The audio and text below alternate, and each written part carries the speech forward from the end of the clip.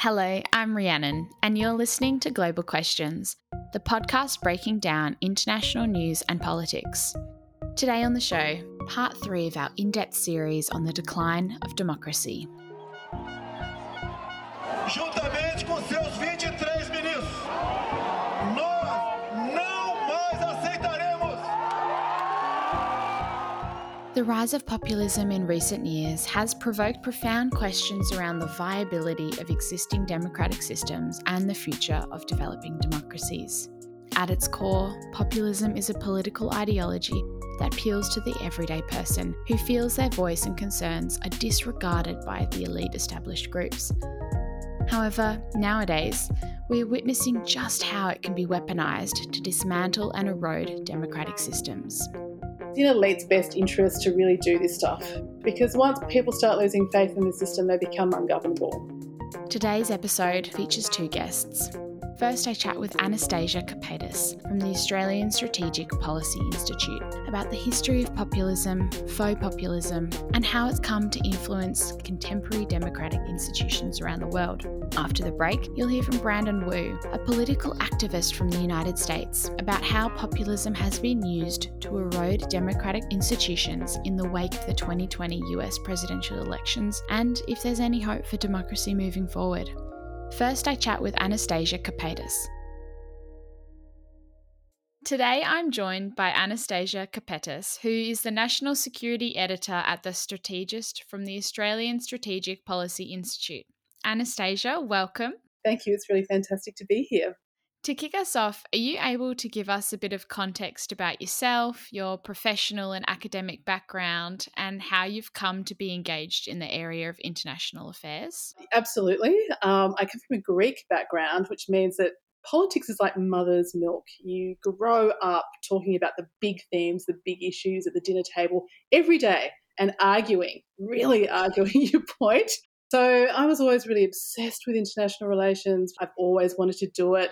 Fast forward a decade or so, I was doing a PhD in international relations at UNSW, and my supervisor at the time got arrested for a crime. So I taught my way into a job to being the online editor for the Diplomat magazine. And when that happened with my supervisor, it just so happened the editor left. I put myself forward and argued about why I should have that job and became the editor of the Diplomat.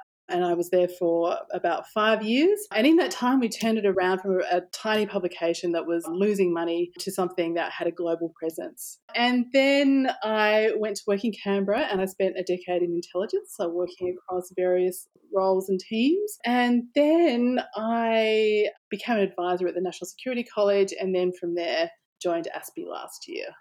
Amazing. So today we're going to be talking about populism. We've seen in recent years a rise in populism and how it's provoked profound questions about the viability of existing democratic systems and the future of developing democracies. I'm wondering if you could give a bit of background on how populism has emerged historically and what it looks like in contemporary society today. Absolutely. So I think one of the really interesting places to start is in the US at the end of the 19th century. And that was the time when the first populist party, they called themselves the Populists, emerged. And why did they emerge? It was because of a very severe economic downturn. And there was a real sense that most working people were completely disenfranchised from the political process. It was the time of robber barons, of oligopolies, of a lot of inequality and violence in the US, and political violence as well, and of course, race. So populists got together and they decided to create a party and an agenda for the working man and the average American. So at this point, I think it's really interesting to think about the notion of populism and false populism. So those two things have changed hands in 20th century history in the US and Europe, and of course here as well. So that was the first wave of populism in the US, and we could pretty much take their agenda and put it in today's terms and it would sound very familiar. So they wanted to break up big companies. They wanted living wages. They want unions essentially protected. They were also very concerned about the financialisation of the economy and the fact that this excluded working people and middle-class people from the economy in very important ways.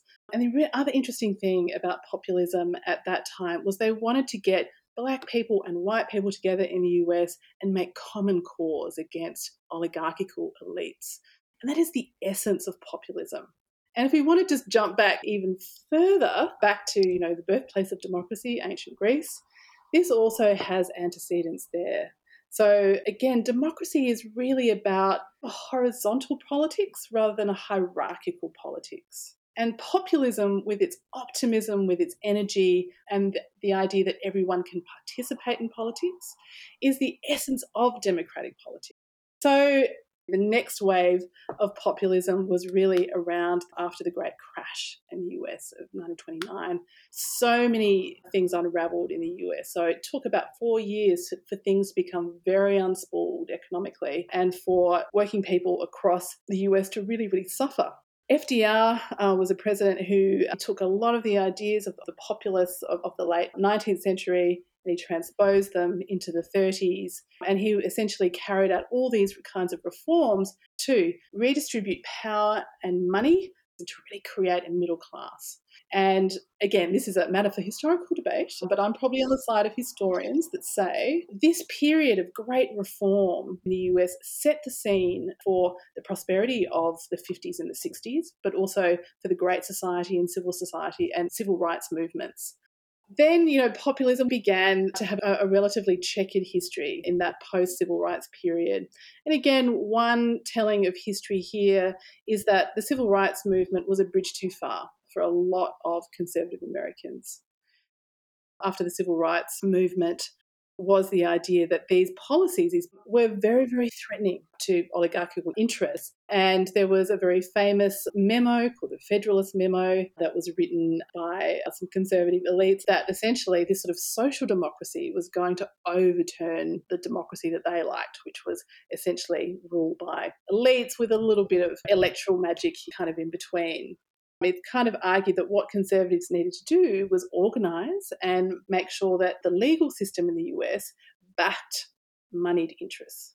After Nixon, the American public was kind of exhausted. They were disillusioned.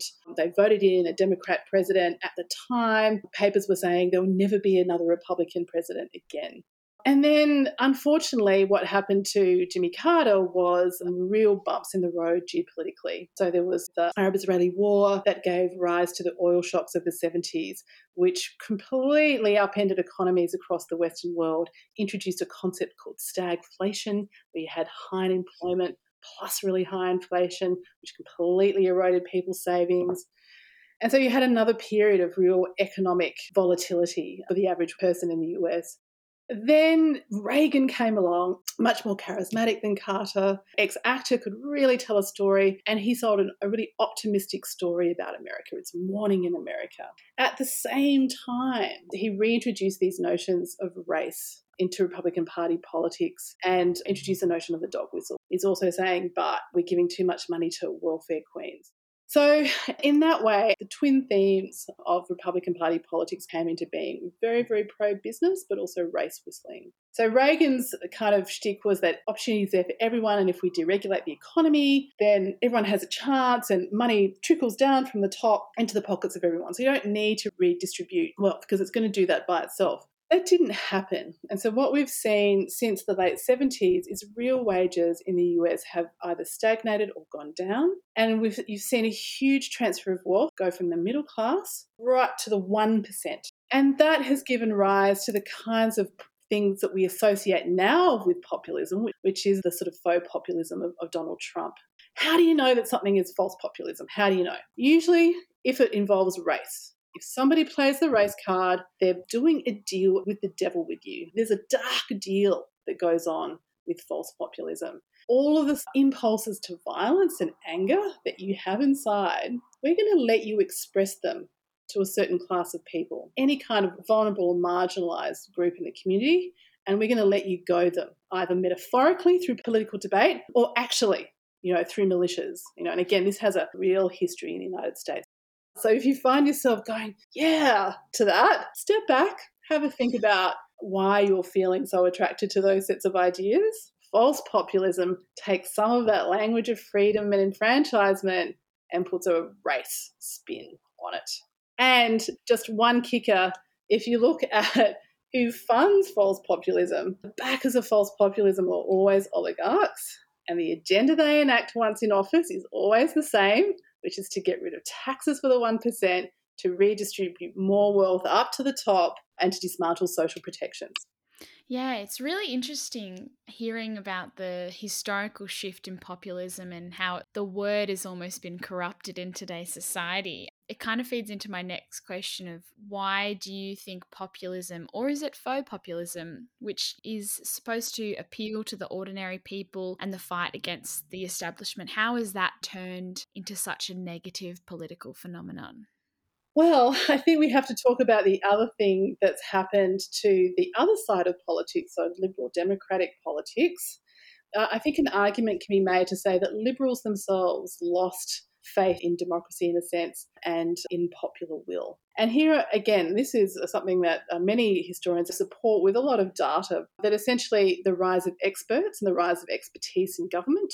Societies get more complex, we need more expertise. And so what happens when you put all of these people who are supposedly trained to be administrators, essentially they become a new kind of elite. Even if they don't have money, they have institutional and cultural power. The ordinary person feels that they can't participate in government anymore because they're not clever enough, they're not educated enough. And then you give specialised knowledge a special language like legalese or bureaucraties. And essentially what it does is it gets people to switch off. And we complain as elites, average person completely disconnected from politics, couldn't give a staff, would rather watch, the block, etc., etc. I found that not to be true. As soon as you have a conversation with people about power in ordinary vernacular language, as you should, they get it. But where I think there's another really big complication is social media platforms and the kinds of discourse they privilege. So there's been a new Facebook whistleblower, and this time with an absolute cache of internal documents.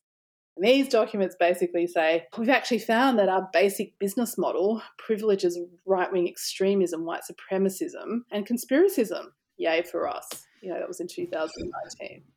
It also found that the algorithms they use to try and take down some of this crap only work in 0.02% of cases. And they actually depend on humans to take down some of the others.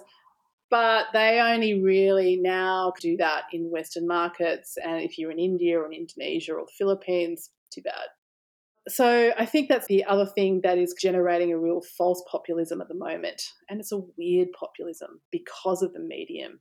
So are you aware of QAnon? Yes, I am.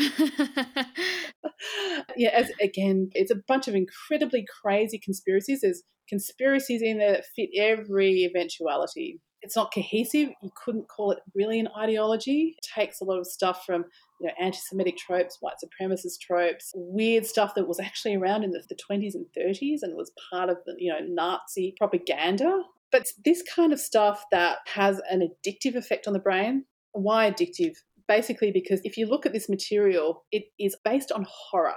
The worst of the worst things happening, incredibly graphic in detail. So it's really, really gothic. And what that does to the brain is it just gives it this massive surge. It acts very like a drug. So a massive surge of dopamine, and the outrage level has to increase because you get really desensitized. And so that's part of the dynamic that pushes this sort of conspiracism into just outlandish territory. Why do we even care? Well, we should care because now there's a QAnon caucus in the US Congress. We should care because roughly around 25% of folk in the US who identify as Republicans also identify as QAnon. So this has some pretty negative effects on the ability of the US to govern itself. On balance, I think we should also be thinking about how that's affecting our own politics, because I think we've seen that sort of conspiracism really rise this year, partly due to COVID. Absolutely. It's super interesting how all of these areas tie into each other. America is a prime example of this. We've talked a lot about how we see populism manifest in the US, particularly with right-wing political factions. What do you think are the key differences between populism on the right and on the left? And do you have any examples of populist governments around the world that fit into these different categories? I think Bernie Sanders could be seen as a left populist and not a faux populist. He was pretty much crowdfunded. He wasn't funded by big money interests, and he had a very classically populist agenda. But the other place to look is South America, and there's been lots of left-wing governments over the years. Probably the last famous one is probably Lula da Silva, who is, funnily enough, as old as he is, now going to be contesting the next Brazilian election against Bolsonaro, who is a classic example of a faux populist, somebody who plays the race card, who plays the gender card, says he's for the people, yet essentially enacts politics that means that people get poorer, the favelas get bigger. It's not that conservatives can't be populist, but I think to be a real populist and a faux populist, you have to believe in democracy. I mean, that's really key. I think some good examples of conservative populists, one might be Winston Churchill. Again, a really checkered figure, really complex figure. Not saying that he's a hero without stain, but at the same time, he's someone that I think really believed the idea of democracy, at least. I suppose that brings me to my final question. In what ways do you think democracy can be protected from the excesses of this faux populism? And how is this faux populism still a threat to democracy worldwide? So, a tiny question and something that I'm sure I can just answer really quickly.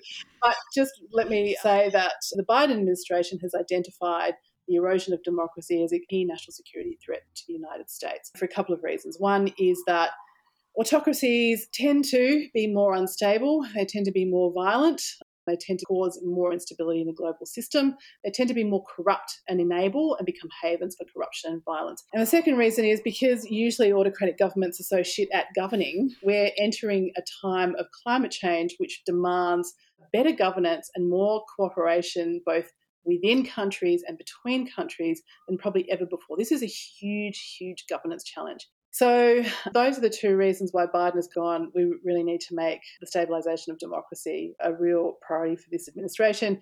He's having a democracy summit, 10th of December, I think, and Australia's supposed to rock up and have some really great ideas to put on the table. So what might some of those be? I think the first thing you always have to address when you think about strengthening democracy is corruption. If too much corruption takes root, if there's too much money in politics, then it's really difficult for democratic societies to wind that back. It's in elites' best interest to really do this stuff because once people start losing faith in the system, they become more and more ungovernable. Eventually, that affects you. And we're living in such a volatile world that there's very few places you can run to anymore. It's in your own self-interest, essentially, just to make sure that the country that you live in functions. I think the second thing which governments are really struggling with around the world is what to do about social media platforms, which are such a source of polarisation and radicalisation. So everything from antitrust, which means breaking up big companies like Google and Facebook, more regulation to try and force companies to put more resources into taking down disinformation and material that leads to radicalisation. Basically, those are your options. Yeah, it's a lot to think about, that's for sure. Anastasia, that's all we've got time for today. Thank you so much for our discussion. It was genuinely really insightful. If any of our listeners want to know more, read some of your work or get in touch with you, what's the best way for them to do that? The best way is just through my ASPI email. So if you just Google Anastasia Kapetas at ASPI, that'll come up. And if anyone would like, reading recommendations or want to engage with these issues in some way, then please do get in touch. Amazing. Thank you so much. My pleasure. Keep listening because after the break, I chat to Brandon Wu about his political activism and how he is working to promote and protect democracy in the United States. We are always looking for new writers. Whether you're here in Melbourne or abroad, visit us at our website, theyoungdiplomats.com, under the Get Involved tab to find out more. Brandon, welcome to Global Questions. We're so excited to have you on the podcast. Thank you so much for having me. To get us started, can you tell us a bit about who you are and what your political activism looks like?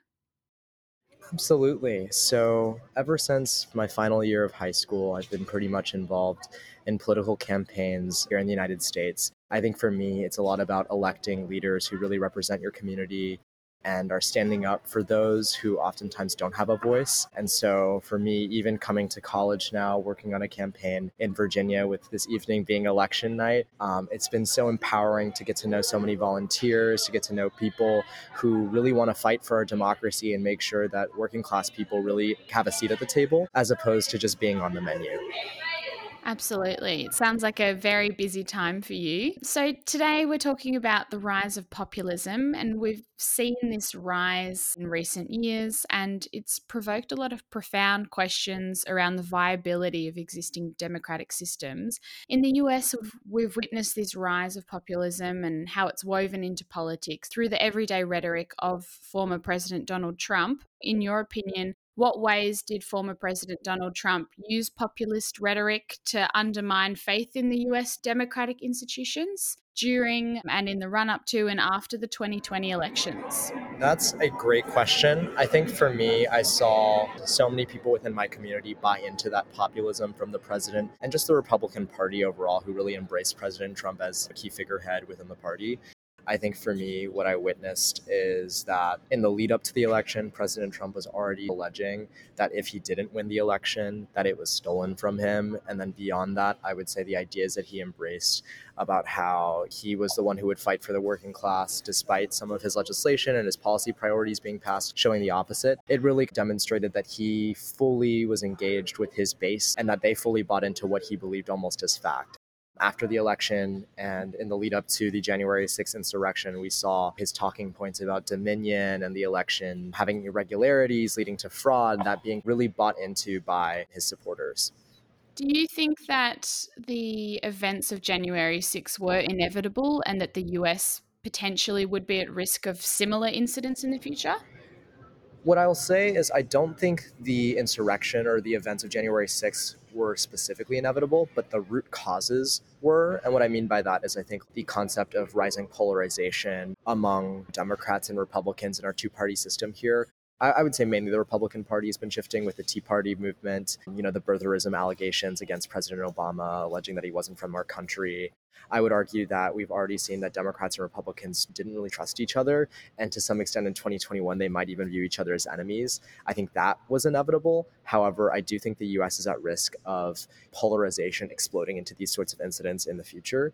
Even our president today tried to move towards the middle and argue that we're all Americans at the end of the day and there is common ground. You still see a return to polarization when election season comes by. Absolutely. This increasing polarization, changing international environment as well, all compounds these issues. Flipping to a more positive note, as a part of your activism, have you worked on any interesting projects to restore confidence in American democracy? Definitely, a lot of the work that we've been doing is really positive advocacy. I think, for instance, one of the things that I worked on over the summer was just getting high school students registered to vote, just like going into the community, talking to voters about the power of your vote from your school board elections all the way up to the presidency or to your governor. And that a lot of people that are my age or in Gen Z really do believe that to some extent voting still does work.